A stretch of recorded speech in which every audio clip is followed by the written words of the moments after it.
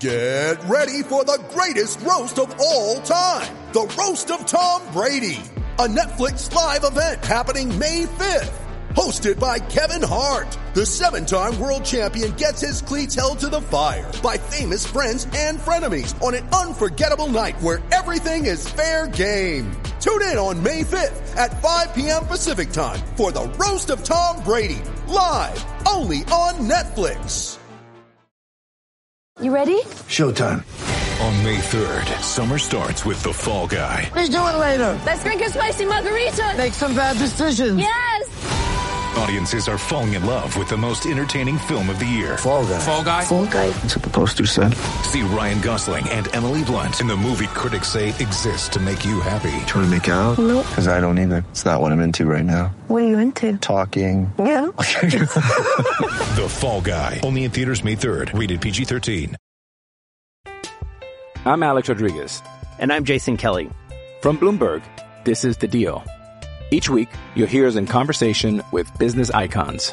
This show will explore deal-making across sports, media, and entertainment.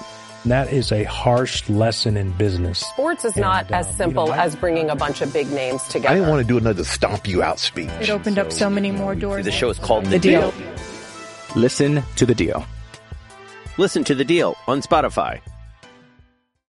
At Evernorth Health Services, we believe costs shouldn't get in the way of life-changing care, and we're doing everything in our power to make it possible. Behavioral health solutions that also keep your projections at their best? It's possible. Pharmacy benefits that benefit your bottom line? It's possible. Complex specialty care that cares about your ROI? It's possible. Because we're already doing it. All while saving businesses billions. That's Wonder made possible. Learn more at evernorth.com/wonder. Welcome to Sharing Sox, 1 week before St. Patrick's Day edition. I am Southside Sox duty geezer Lee Allen, along with my son and West Coast correspondent Will, chatting a little bit about things White Soxery. Typically, one should be barred, really, from being at all down on baseball things before St. Patrick's Day. But when one's team is 1-6-3, you wonder if really it is World Series or bust, or maybe that's a little high expectation.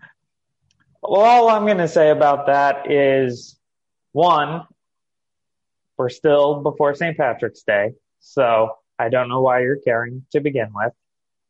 Two, none of this means anything ever. It never means anything. There's no question. There's no question it is all meaningless, but there are things within that are odd and interesting. One to me.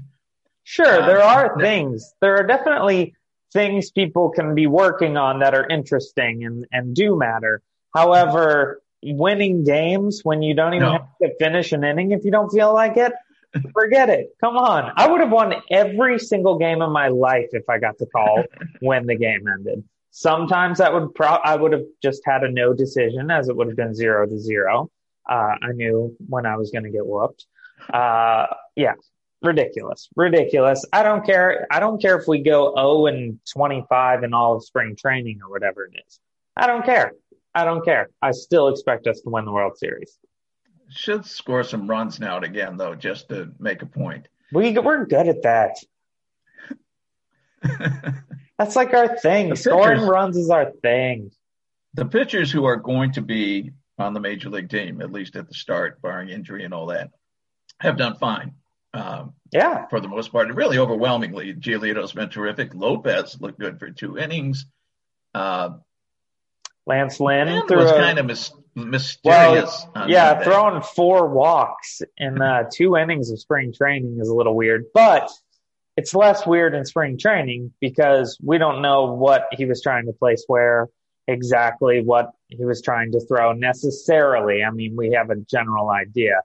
So I can't give him credit for 4 walks, but one of those I'll chalk up to he was trying something new. But 3 in a row, and he only got out of it because he was at the bottom of the order and had a bunch of minor leaguers to get him a strikeout and a double play. Yeah. But the interesting when he got eventually went out of the game, he went screaming, and it looked like he was screaming at the ump. Now he said later on, I wasn't. I was just yelling to my catcher about how we got out of it. But Tony La Russa came out to get between him and the ump, which doesn't seem necessary if you're yelling congratulations to your catcher. So I think Lynn lost it a little bit there. Well, okay, to be fair, the ump did yell, free beer, over here. And that's when La Russa ran out. I think it was totally unrelated to Lynn yelling at the umpire. And plus, Lynn had were you watching those innings? I didn't see those innings, no. Okay, I did. And that umpire had a strike zone the size of Brazil. And Lynn was still missing it. And he was missing it by feet. So to come off and be all up, I think he was just upset himself. Something was obviously wrong. He was coming off the mound wrong. It just looked wrong. It looked bad when he was pitching. I'm sure he recovers and it was a temporary thing, but sure, it was a weird sequence of events.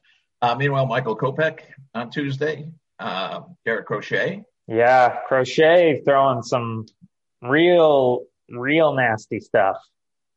And Kopech had a clean inning with strikeout. Marched right on through there. We have not seen of the relievers, though they have pitched, I think, one of these beer cake games in the morning that they set up. Sure, yeah. I think he and Bummer have each pitched an inning there. Foster we haven't seen. The starters that we haven't seen confuse me. The one that confuses me the most is Dallas Keuchel.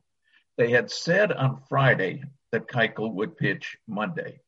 He didn't. And it's almost, and instead of some other starter coming out, they threw this poor Mike Wright up against the Dodgers. Mike Wright should never have to pitch against the Los Angeles Dodgers. It was just batting practice. But they didn't say anything. There's been no comment of, he's got a blister, or the only thing they can't comment on if it's health is COVID. But he's been in camp. He threw a side. So that's not what's doing it. I'm going to add another thing into this mystery. I think he got engaged yesterday. He did get engaged to a sportscaster lady. Yeah. So what's going on there? He's okay enough to get engaged, but he can't throw a spring training game on Monday? I don't know. I think that's pretty suspicious. All right. Dallas Q. Cole, maybe? It's possible. I don't know what's going on with that. I'm actually kind of confused. I'm not as confused about Keuchel not starting to throw yet as I am about the other guys you're about to mention. Well, which brings us to another La Russa comment. Tony said on Tuesday that he's not worried about Keuchel because Keuchel will get in 3 or 4 starts before the season. And with all his experience, that's plenty. Well, I think it'll only be 3 when you look at it now because he hasn't started yet, and we're 20 days away. But I get that. I buy that. Yeah. For a Dallas Keuchel, plus he's not a guy who depends on building up his velocity. Exactly. I mean, he really needs a tune-up, and then he can go. But if it's true that Dallas Keuchel only needs 3 or 4 starts to be ready for the season because of his experience, then why don't we see more from Dylan Cease and Carlos Rodon? Because it's a Cy Young thing. So Okay. like Keuchel, former Cy Young winner, Dylan Cease, future Cy Young winner, maybe this year. So that's why those two haven't pitched, because it's like a Cy Young thing. Rodon, I don't know. I thought it might be because Ethan Katz is getting those two, Rodon and Cease, to change their deliveries quite a bit. And it may be that he doesn't want them out there against a situation with fans in the stands and an actual major league team that they're pitching against, even if it's half major and half minor leaguers. until he sees that they can not only do what he wants, but to do it with repetition. Yeah, I mean, I think there's a lot of validity to that thought, especially with Rodon and Cease, of course, Keuchel being a different scenario. But, we've seen clips that show that Cease has altered his delivery quite a bit in the same vein as Lucas Giolito did when Cats worked with him. I don't think I've seen as much of Rodon in practice, and I haven't really been able to see how much of a change we're getting in his delivery. But I do think with Cease, it is likely a scenario of he's just not ready yet. But they are seeing improvements, so they want to make sure that he is ready when he gets out there. Sensible. Does that mean then that the fact that Reynaldo Lopez has already had a start, and he also was having a lot of change theoretically being done by Cats, that he caught on faster than Cease and Rodon? I mean, it's total speculation, but... Oh, yeah, total. But I will also say, as much as we like to hate on Reynaldo Lopez, we have seen him pitch unbelievably. Like, in 2019, there were games that Lopez pitched where you're just like, wait, what? Because he has an incredible skill set. He has incredible raw talent. And if he is catching on a little quicker, I think we could see Lopez, starting game 4 of the season. And I'm interested to see what that would be, because I do actually think Reynaldo Lopez, I won't say that he, possesses a better skill set than Cease or Rodon. Rodon, when healthy, I think is the best of the three. But he's got some natural ability that we've only seen minor glimpses of. And he had a decent spring training outing so far. And I think maybe he did just catch on, and he just, was ready to go a little sooner than the other guys. Okay. Before we get to the hitters and the situation with some of them, and my favorite topic, the backup catchers, this is an announcing and procedural question. When the White Sox second baseman was drafted out of college, mm-hmm. the word was that his last name is pronounced Madrigal, accent on the last syllable. Okay. Not like the ancient English music madrigal. But the Madrigal kind of disappeared when he made it up to the majors. And all last year, I never heard anybody say Madrigal. Did you? Oh, no. Did you hear the first couple games? They were calling him Madrigal. Well, but as the season went anyway, it was all Madrigal. Yeah, after that it was. But first few games, I was like, it wasn't just Stoney and Jason. It was everybody. Or Ozzie and Frank after the game, whatever. Everybody's saying Madrigal. And in ESPN, they say Madrigal. Now, on the 2 games this week that were on YouTube, and I think Rich King did both of them. Chuck Garfien was on one, and I don't know. Well, the one that Madrigal was in was Monday, and that was Rich King, Chuck Garfien. They said Madrigal. Madrigal. So are we going back to Madrigal, or are they just being hoity-toity and we should be still saying Madrigal? I don't know. And since we have to talk, not just write, easy when you're writing, but since we also have to talk, and I've got 50 years of broadcast experience that I'd hate to see go to waste mispronouncing some guy's name. I don't know. I don't know what we really should say. I think our best option is to go with Madrigal and just lay into that and see if it catches on. Because I have no idea how he actually pronounces it. And all the various pronunciations have made me really confused about what his lineage might be. It's not Hispanic, though. Which is interesting because people will give it, some announcers early on were giving it a very Spanish pronunciation. But his first name isn't, if it was Hispanic, his first name would be Nicolas. His first name is Nicholas, like Jack Nicklaus. So that's more Germanic. Yeah. So I am at a loss. I mean, the guys behind you, Vaughn, Jimenez, I got it. Yeah, exactly. I don't know. I actually have no idea. And I think this would be a great time for Nick to come on the podcast. And explain it to us. And explain it once and for all. I think that's we can guess all we want, but really only one guy can come on here and tell us what's going on. American announcers and Americans in general are used to butchering Hispanic names. And some we do, just across the board forever. Rodriguez is the real word, not Rodriguez. So it actually should be the world famous A-Road. But and then the other ones like F-Road and the other guys that came after him. And then we sometimes take the soft A and harden it. But that's a linguistic thing. His isn't linguistic. It's just, what's the guy's name? Yeah, I don't know. I really don't. Very early on, I had a couple friends who referred to our center fielder as Luis Robert. Which incidentally made sense.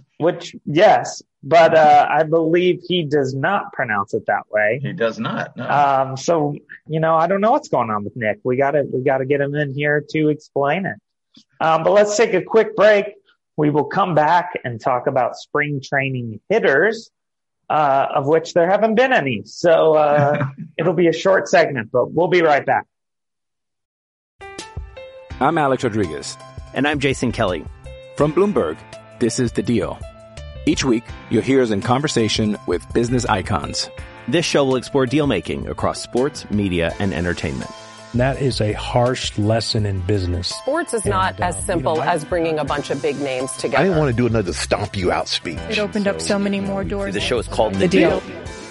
Listen to The Deal. Listen to The Deal on Spotify. With threats to our nation waiting around every corner, adaptability is more important than ever. When conditions change without notice, quick strategic thinking is crucial. And with obstacles consistently impending, determination is essential in overcoming them. It's this willingness, decisiveness, and resilience that sets Marines apart. With our fighting spirit, we don't just fight battles, we win them. Marines are the constant our nation counts on to fight the unknown. And through adaptable problem solving, we do just that. Learn more at Marines.com.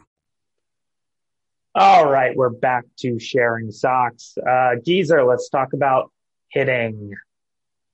Well, first, a couple of guys get a break, I think, in this. One, of course, is Nick, either Madrigal or Madrigal, as the case may be, because he only came off his injury waiting period on Monday, so he's only 0 for 2. I think we can let that one go. Although his second ground up was kind of interesting because I think the pitch was behind him. He's the ground to the left side.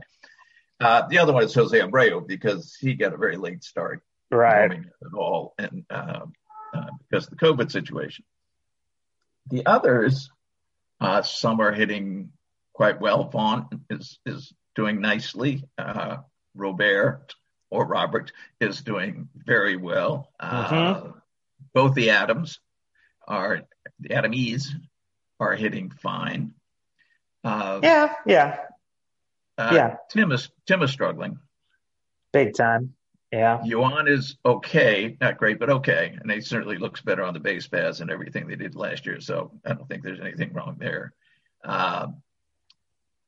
Eloy, right behind you there, not hitting. No, Eloy, Danny Mendick, nothing. Tim too. Tim's hitting for less average than Eloy. Yeah.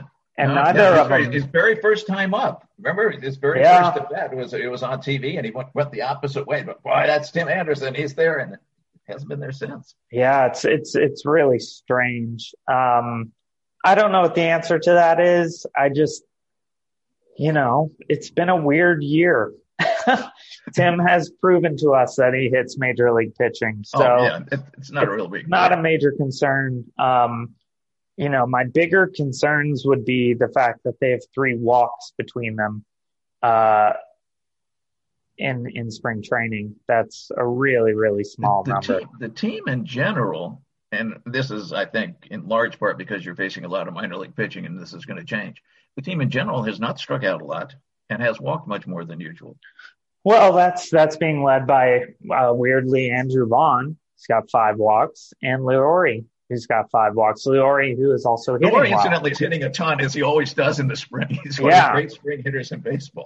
Vaughn and Leury both have home runs at this point, too, and actually hitting well, much to your chagrin, I'm sure, is Zach Collins. We haven't seen much of him. I think and 10 Lucroy at-bats. And Mercedes. Yeah. Now we've seen very little of Lucroy. We've seen very little of Lucroy. But yeah, Mercedes is he's got 6 RBIs already on a team that hasn't won a game. So he's won one game. One game. Team that's won 1 game. So yeah, he's a huge surprise. And so our backup catchers are, it looks like here they hold 4 of the top 7 batting averages in spring training so far. They've all been hitting well. And I will say, we kind of badmouthed Jonathan Lucroy's first game.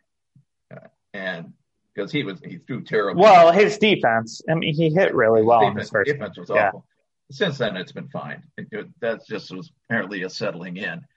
Interesting thing on defense now, because I was reading that Zach Collins is talking about how he feels much more comfortable now he's gone to the one knee instead of the crouch. So I looked at I said, well, why haven't people done this before? And I started reading up on it just this morning. The one knee, first of all, it's more often done by old guys whose knees are shot by 26-year-olds. But the other thing it's about that one knee is supposed to be very beneficial for framing low pitches. Makes sense. You can get down much lower. Some guys who do the one knee stretch the other leg, be the right leg, the be left knee and the right leg stretch way out to the side if they're getting down. So they can get really low. Yeah. Nice for a target and nice for framing once that target is either hit or miss.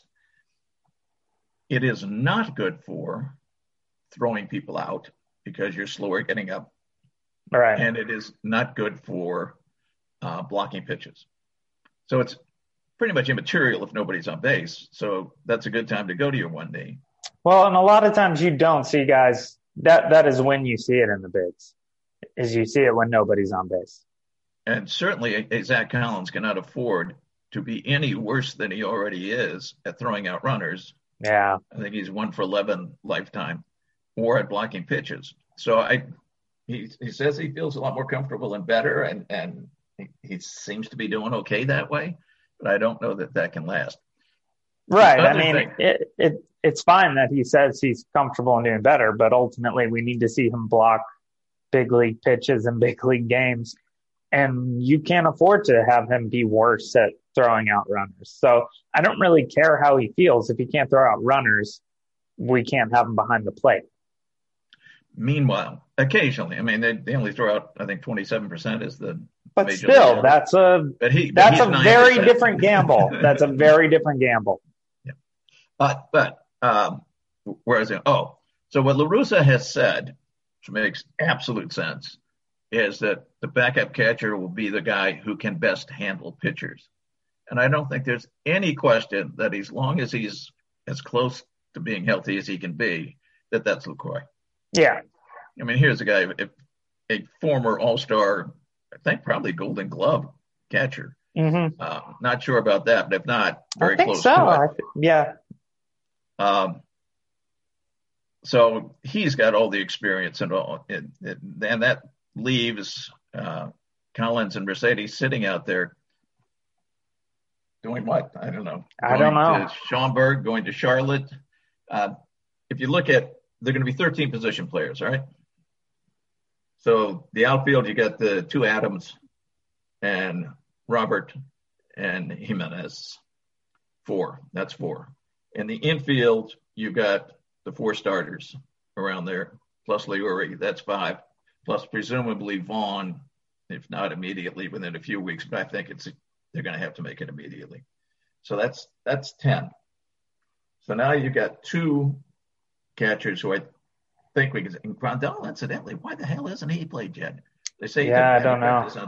Because when he was first out, they were saying, "Oh, it'll be a day or two. We're taking every precaution, extra thing. What do we care? It's just early spring." And yet now it's been about 2 weeks since they said that. And he shown up to pinch hit in a real game. Yeah, that's a little more concerning for me is the fact that we haven't seen him bat. The fact that we haven't seen him catch could be because we need him to be catching more than he's comfortable catching this season, most likely. We do. We absolutely do. But it worries you if this little minor tweaky thing, not even worth getting an MRI on or anything like that, sets him out this long. Boy, we can't have anything happen during the season. There just better not be anything bad happen during the season. Anyhow, back that. So that's 12 guys anyway that we've outlined there. There's one other place left. Could be a left-handed hitter. I think it has to be a left-handed hitter. So you have a left-handed pinch hitter if need be at some point. Well, I think it's going to be. I think it's going to be Laurie. But no, I'm already counting Leary in. I'm talking the 4 starters around the infield plus Leary plus Vaughn. Oh, that's 6, okay. 4 outfielders plus 2 catchers. That's 12. Okay, gotcha. One slot open, which could be a Mendick. Mendick's a right-handed hitter. The best hitters of everybody else is Mercedes, but he's a right-handed hitter. Collins is a left-handed hitter. They haven't really indicated that they want him for a backup catcher at all. Yeah. Good reason.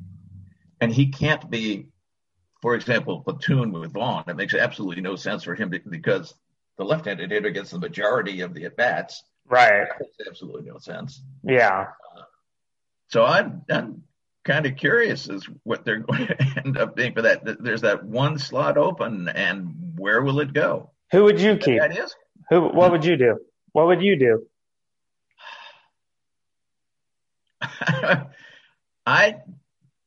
The way he's hitting right now, I would give a lot more spring at bats until he plays himself out of it to Nick Williams. Oh. Yeah, I mean, look, he's hitting 600. He's only got 5 at bats, but yeah, but I'd want to see a lot of him again now that you're going to be facing from here on out mainly major league pitchers or at least borderline major league pitchers. Yeah, I'd like to see him get another 20 or more at bats to see if he holds up. If he holds up, that's a lefty hitter, apparently a decent defender. Who knows? I think that's the sort of dream scenario. One that we didn't see coming at all. I didn't think Nick Williams was even going to be a name we really talked about this year. But I absolutely think that if they can get him those at bats and he continues to produce, that is going to be the greatest surprise we've gotten this season. Surprise. Oh, big positive time. Surprise. Big time. Yeah. Positive surprise. I mean, it's not expected at all. It would be huge for us to have a backup outfielder who's left-handed, and to have that bat in the lineup. But we need to see a lot more of them. Oh yeah. I think you send Collins to Charlotte. I think he still needs to be playing minor league ball if he's going to make it and be a full-time backstop in the show. He's got to go down and work on things. So I would be very, very pleased if Williams showed us enough to earn that spot, because that is the absolute ideal scenario with what to do with that last spot. Do you have an alternative? Not right now. I mean, I like Danny Mendick, but it doesn't make any sense. There's not a great choice right now. I mean, the great choice right now is I choose that Nick Williams turns out to be better than we all thought would be the choice. So no, I don't even know what to do. I know I wouldn't want it to be Collins, though. He's still not quite there. All right. I'm done. Yeah, I think that's all we have for this week. Maybe next week we will have 2 wins And we will be able to dissect that for you. I guess we should say we do know for sure now the White Sox are going to have fans for opening day. Yes. Yeah. Only 20% capacity, which I'm sure Cubs fans immediately joked is 1,000 people for the White Sox. But I believe it's out of total possible capacity. Unfortunately, for those of us who buy our tickets one at a time, the priority, and it makes perfect sense, is going to season ticket holders. So I think the only avails are going to be the secondary market. Yeah, it's going to be really hard to get tickets without getting a ticket package for all the teams this year. But yeah, I'm looking at the same thing here in Anaheim to try to see the Sox for the opening series. And tickets aren't on sale yet. They will have fans, but we're still not sure. And, you kind of have to assume the tickets are going to be 4 times the price if you're only taking 25% of the people. So on the secondhand market, it's going to be very expensive to go early on, especially because people are going to be pretty excited to get back out there. They're going to be very gung-ho. Especially without crazy crowds. I mean, for me, I love the idea of going back to a baseball stadium that's only 25% full. It sounds amazing, and having 4 seats to myself. I love it. I wouldn't want it for the World Series, but I love it till then. So that's all the time we have for today. And any final thoughts? Nah. Classic geezer. Nothing for me either. It is warmer in the Midwest than it is on the West Coast today. So enjoy that, and we will kick your butt at weather again soon. We'll see you next time.